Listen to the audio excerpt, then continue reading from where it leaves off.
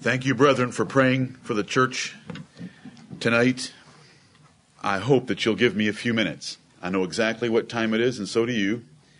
We'll be done at 7:40. My word. I have an outline that I can end whenever I choose to because I've got 100 points that would take me 3 hours, so we'll cut it when we get to 7:39. Revelation chapter 12 and verse 17 says, "And the dragon was wroth with the woman, and went to make war with the remnant of her seed, which keep the commandments of God and have the testimony of Jesus Christ." Revelation 12:17. Satan makes war with the saints of the Lord Jesus Christ, and he makes war with them by trying to keep them from the commandments of God their Savior, by sending out strong delusion, false teaching, false doctrine, in a spiritual warfare for us. Right. Now, our brothers already stood up here tonight and mentioned the fact that to the world, this night, December 24th, is the eve of Christ's Mass. And it's a shame that in a city of 471 Baptist churches, we're the only one that doesn't want to keep the Mass. Right. It's a shame that Baptists would stoop so low as to keep a name, if there was nothing else known about it, that's called the Mass of Christ. Because many of our ancestors, these right here in Revelation 12, and they're also described in several other chapters that are under the throne of God, the martyrs of the Lord Jesus Christ, gave their lives to oppose that great whore that sits in Rome. Right. And for us to ever modify that message is to modify the Word of God, and woe be to the man that modifies the Word of God. Amen. We're not going to modify it. Right. They can call it politically incorrect. They can threaten us with hate crimes, but we're going to preach the Word of God. We do not hold our position on this subject to be different. We do not hold our position on this subject to have a hobby horse. It's not our hobby horse. It's part of the Word of God. Right. And we're going to stand on it as all the saints have in the past. They are the innovators. We are not. This position of not celebrating Christmas, which is what I'm preaching to you tonight, is not the innovative position. It's the orthodox, standard position of all Bible-believing Christians for the last 2,000 years, Amen. Except for the last 150. They are the innovators. Right. When you run into a Christian that claims to be a Christian and yet wants to celebrate Christmas and says, Christians have always celebrated. No, they haven't. Right. Only Rome did.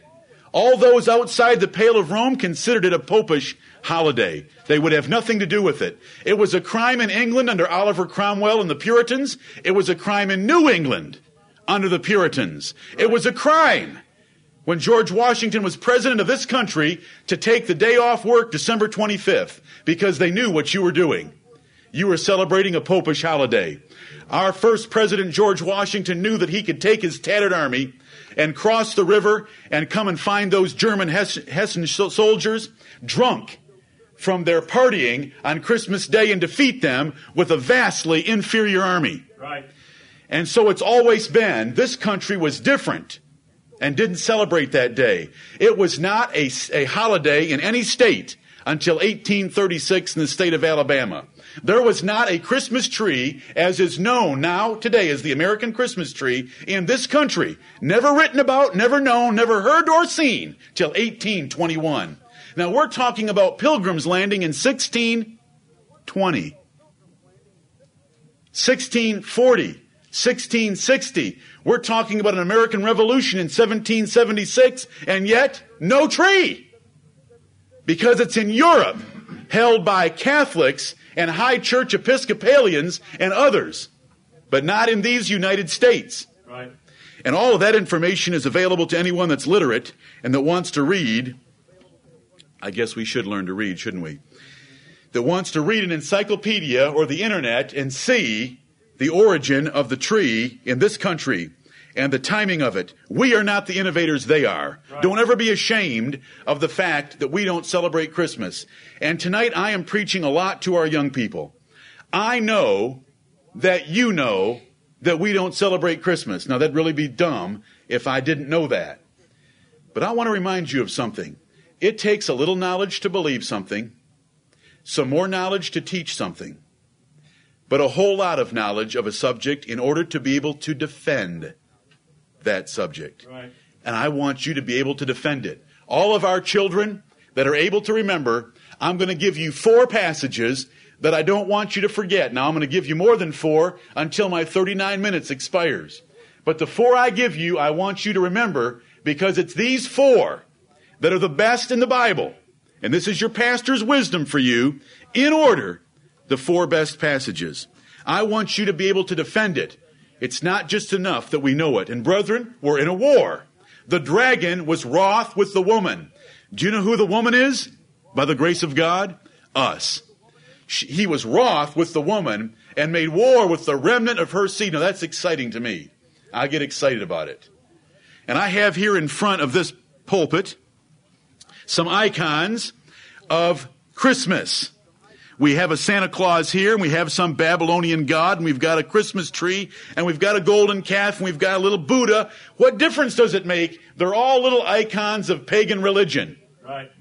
There isn't one whit of difference between having a Christmas tree in your house and a golden calf. If you're going to sit there and sing songs to a Christmas tree, or "Oh, come all ye faithful," what difference does it make if you're going to sit there in the dark around some twinkling tree? Sit there around a golden calf and quote the verses from Psalms that says, "The Lord is our strength." Thank you. Let's turn in our Bibles to Deuteronomy chapter 12. I never took a class in pulpit manners. Listen. I still remember a night in St. Louis where John Frisella took me by surprise. Yes, he didn't. Some of you were there. A few of you were there. I love that, brother. First passage, brethren, Deuteronomy chapter 12. The first place we go. Now, if you say to someone, "Christmas, how can we celebrate Christmas because it's Christ's Mass?" that ought to be enough for good people. But those who want to hold to their superstitious traditions will say, "But where in the Bible does it say we can't do it?" I'll agree that it doesn't say we should do it, but where in the Bible does it say we can't do it?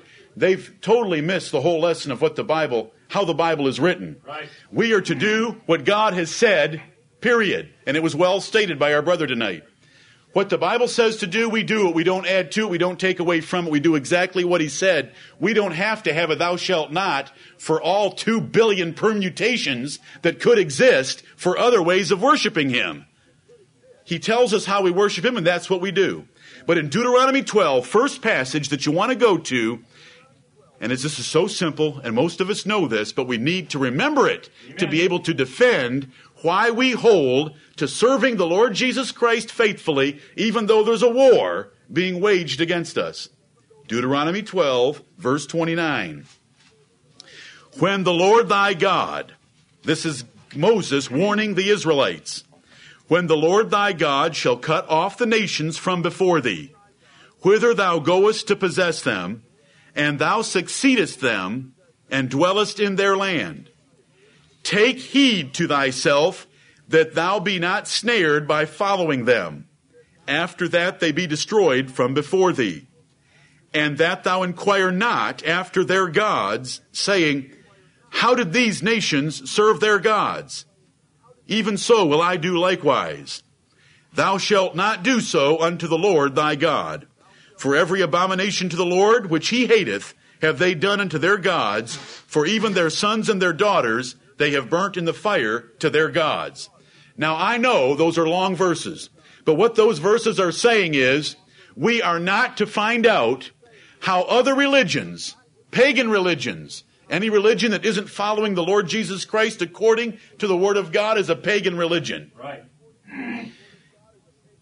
We are not to find out how those pagan religions serve their gods and then use those methods to serve the true God. This passage is airtight. You cannot adopt pagan practices or customs in the worship of the true God. If someone says to you, "Merry Christmas," and you say back, "I don't celebrate Christmas," and they'll say, "Well, why don't you?" And you'll say, "Because the Christmas tree and the customs of Christmas are pagan, and there I want to follow the Lord Jesus Christ according to the Bible. I don't practice Christmas." They'll say to you, "But we're not worshiping the Christmas tree. I'm doing it to the Lord. I've heard this so many times. I'm doing it to the Lord. That's why I took you to this passage first, because of the 31st verse, the first line. Thou shalt not do so unto the Lord thy God. Right. This thou shalt is as powerful as thou shalt not commit adultery. Thou shalt not have any graven images before me. Thou shalt not covet thy neighbor's house. This is a thou shalt not. And what is it? Thou shalt not take pagan customs and use them in worshiping the Lord thy God. Right. Now, is that plain? Amen. So whenever someone says to you, I do it to the Lord, they can't do it to the Lord because the Lord said, thou shalt not. Right. So they're not doing it to the Lord. They're doing it to themselves and the God of this world, who is most excited as he passes through. There is a being that can make it to all the houses on Christmas Eve, in addition to the Lord. And it's Satan.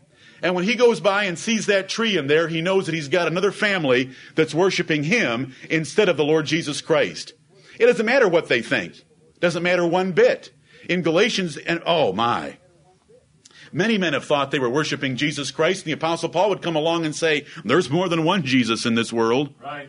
2 Corinthians 11:3 and 4, and there's another spirit and there's another gospel. Right. They are not worshiping the Jesus Christ of the Bible.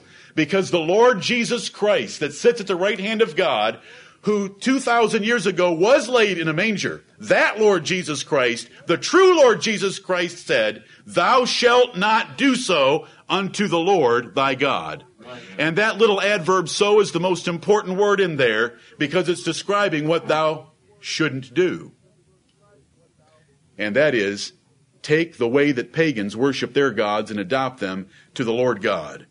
We don't celebrate Christmas. Why? Because of Deuteronomy chapter 12, verses 29 through 31. Do you want another reason? You know how long I can say that? Deuteronomy 12:32. Right. What thing soever I command you, observe to do it. Thou shalt not add thereto, nor diminish from it. Amen. Now I'm going to give you several things to use in Deuteronomy 12, but it's still the first passage. First place you want to turn is Deuteronomy 12, and yet you don't want to show this to them. But in your soul and in your heart, you're doing this because you know what the Word of God says. And we're not doing it because we're smarter. Right. We're not doing it because we want to put down. We're doing it because we love the Lord Jesus Christ, and if they want to give us an opportunity to testify of the certainty of the words of truth, as Proverbs 22, verse 17 says, we will take the opportunity. Verse 32, and I mean everything I just said. This isn't a hobby horse of ours. Everything that God said is our hobby horse. We want to ride a great big horse that's all 1,100 chapters and 31,000 verses of the Word of God in the King James Bible, all the way to glory. Right. Every bit of it. Every word of God is pure. Amen. What things soever I command you, observe to do it. Thou shalt not add thereto, nor diminish from it. And as a brother said earlier tonight, where do you find Christmas in the Bible? Can you find it in the concordance? Can you show me where in the Bible God's told us to celebrate Christmas? Because the true Lord Jesus Christ that was laid in a manger, not the one that's worshipped at Christmas, the true Lord Jesus Christ, he said, what things soever I command you, observe to do it. Don't add to or take away. Christmas is an addition to the Word of God. It is adding to God's Word. It is plainly condemned by the true Lord Jesus Christ in Deuteronomy 12, verse 32. Excuse me. Now let's look at the first 4 verses of this chapter. These are the statutes and judgments which ye shall observe to do in the land, which the Lord God of thy fathers giveth thee to possess it, all the days that ye live upon the earth. Ye shall utterly destroy all the places wherein the nations which ye shall possess serve their gods, upon the high mountains, and upon the hills, and under every green tree. And ye shall overthrow their altars, and break their pillars, and burn their groves with fire. And ye shall hew down the graven images of their gods, and destroy the names of them out of that place. Ye shall not do so unto the Lord your God. Do you notice that verse 4 is identical to verse 31 in the same chapter? Ye shall not do so with their methods, their places, and their names unto the Lord thy God. So we're back to what we first learned, but I want to show you what it said in there. Did you see something mentioned there? It said on every high hill and upon the mountains. What else did it say? Under every green tree. Now, isn't that amazing? Do you think they really knew about Christmas trees back when did Moses know about Christmas trees? What's every green tree? I thought every tree was green. So what's every green tree? Evergreen tree. Because it's green all the time. Because in the winter, when every other tree dies, and the sun god has descended so far into the southern skies that they think it's going to go away, and death is everywhere because their plant life and animal life, animals are hibernating, the fields are no longer bearing fruit, death has come, except the precious evergreen tree is still showing signs in the pagan mind of eternal life. And so it was a select tree. And all it takes is a little bit of literacy to be able to get on the internet or in an encyclopedia and find out that most nations in the Western Hemisphere, before Jesus Christ, most nations of Europe, decorated their homes in the winter with evergreen trees or boughs of evergreen in order for a picture of that eternal tree. But wait, let's forget that. Who cares about history? We can run history all the way back to 3000 BC plus to find what Moses said, and he said, under every green tree. So look what you've got. You've come into Deuteronomy chapter 12, and you see that God said, you may not worship me with the customs and traditions and practices of other religions. And we've shown how we are supposed to worship him. The last verse of the chapter tells us we're to worship him exactly as he tells us to. Then we find out what some of those things are in the first 4 verses. And one of those things is every green tree. And notice it's under it. Where do they all put their precious little presents right now? Where are half the homes right now ripping the paper off to fulfill all their lusts and greed and covetousness at this hour? Under an evergreen tree. It's beautiful. Where did these nations serve their gods? Under every green tree. I want to ask you, listen, where did they come up with that idea? Where did they come up with, why don't they put it on top of the tree? Why don't they turn the tree upside down, hang it from a bungee cord in the yard, and put the trees on a picnic table on the other side of the house? Where did they come up with it? Just help me out. Don't let somebody play with you in Deuteronomy chapter 12. Satan has been the designer of all false religion since the Garden of Eden. He's kept it going right along. You want to talk about an ancient faith? He's got one for you. Obey me.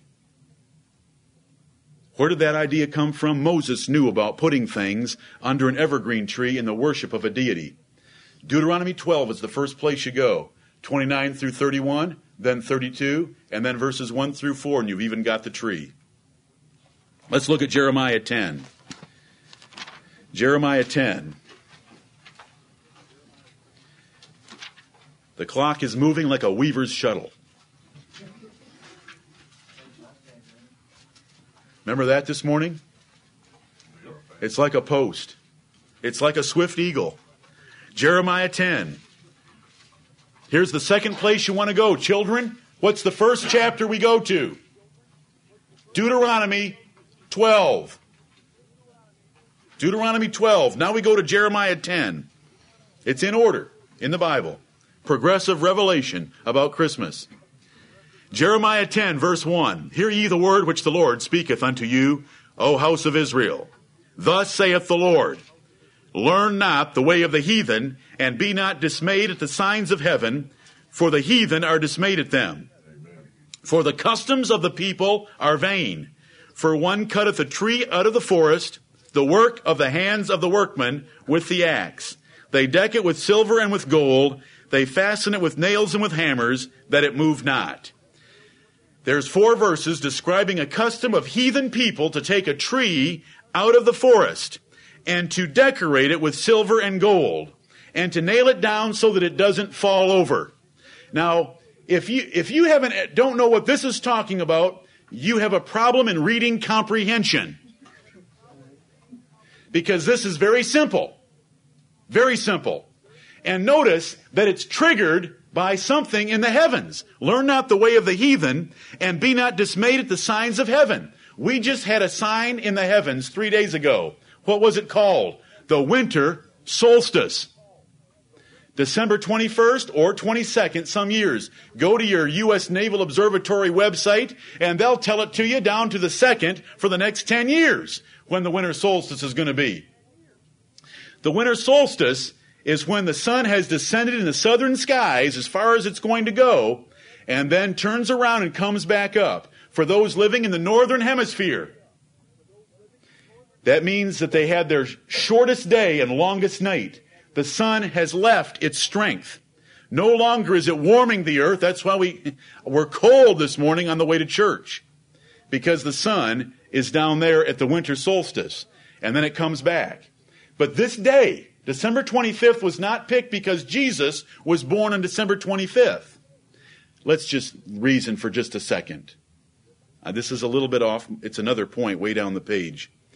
You're going to get the whole page. You don't need to write anything down because I'm going to give it all to you. How long was Jesus Christ's ministry? Do we know how long it was? 3.5 years. We know that because Daniel said that he would be cut off in the midst of the week. Now, when there's a prophecy as precise as 70 weeks of years and the Messiah being cut off in the midst of the week, we know that his ministry was 3.5 years long. He began his ministry when? When he turned 30 years of age. Do we know when he died? Approximately what month did Jesus die? It's whenever the Jewish Passover is held, about March or April. Therefore, if we back up that half year that we have to back up, because he lived 33.5 years, where do we end up? October. Does October make any sense to you? If you were the Roman governor of Judea, would you want to tax the people right after harvest when their pockets are full of cash and it's easiest to pay? Would you want to tax them right after harvest when they don't have to be at home tending to their fields, but they could make a trip in order to pay?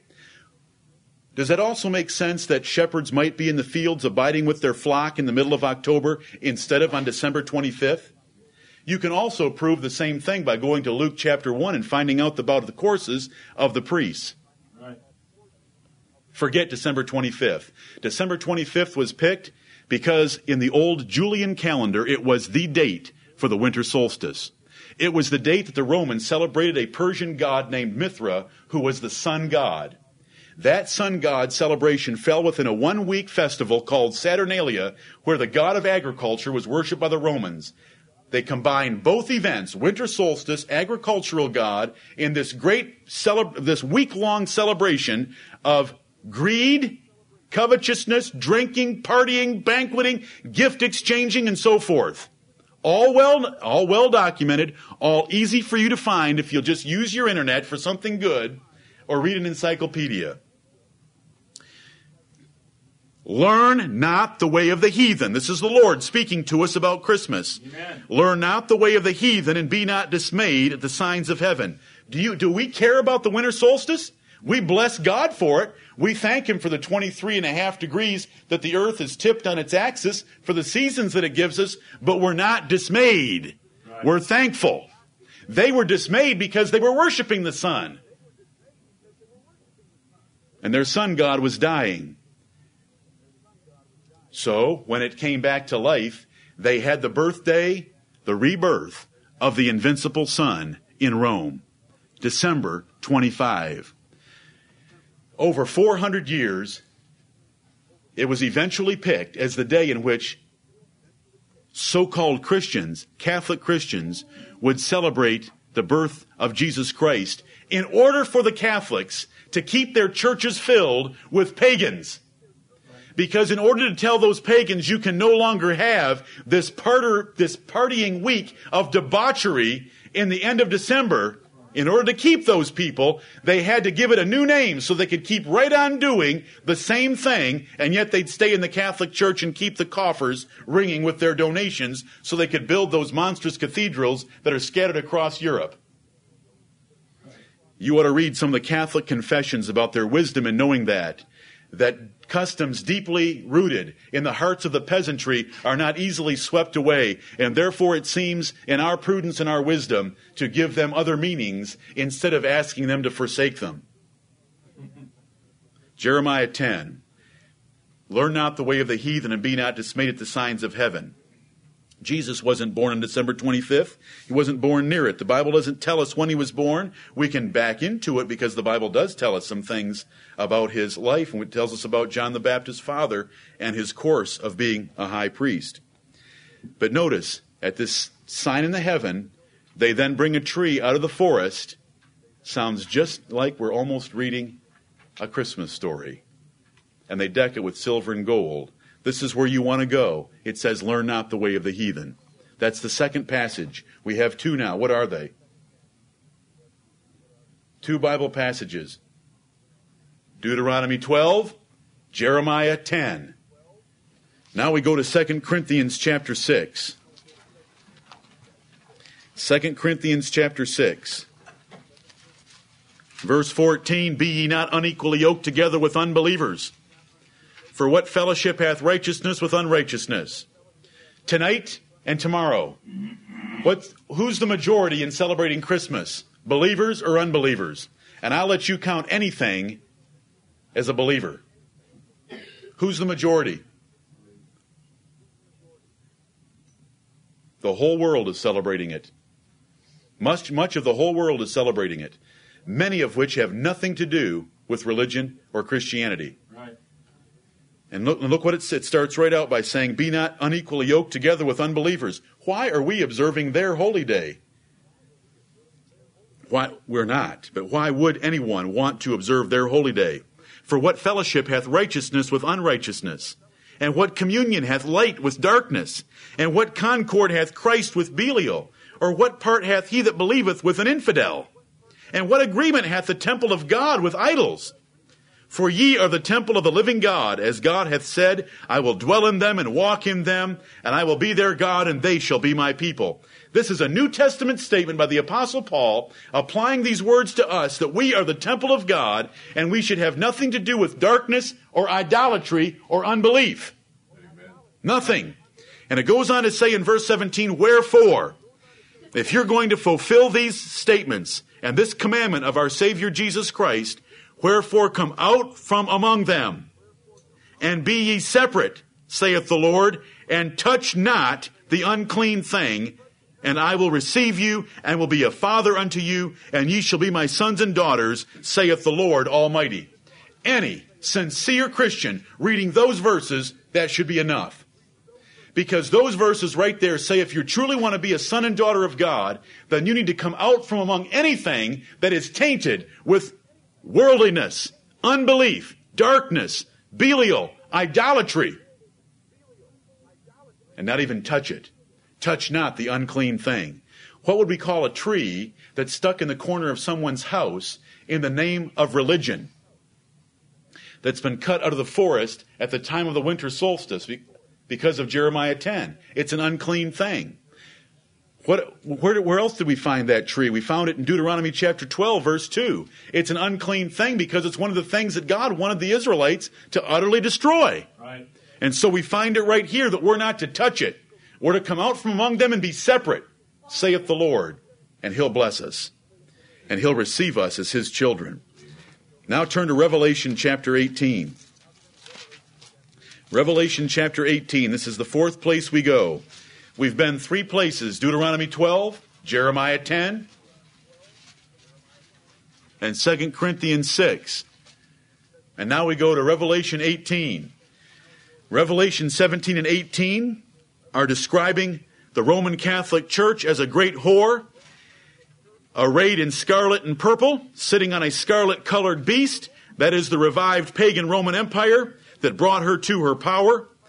And these two chapters describe her committing fornication with the kings of the earth, because all that mattered to Rome was getting bigger and richer rather than following the Lord Jesus Christ, though the Roman Catholic Church began as an assembly of saints in Rome, just like this. Right. Verse 4, and I heard another voice from heaven saying, come out of her, my people, that ye be not partakers of her sins, and that ye receive not of her plagues. This is God calling his people to come out of the Roman Catholic Church, that they be not partakers of her sins. And one of her sins is the Mass, and one of her sins is Christ's Mass on December 25th. Today is a very important holy day for the Roman Catholic Church. A priest can only offer one Mass per day until this day, when he can offer 3.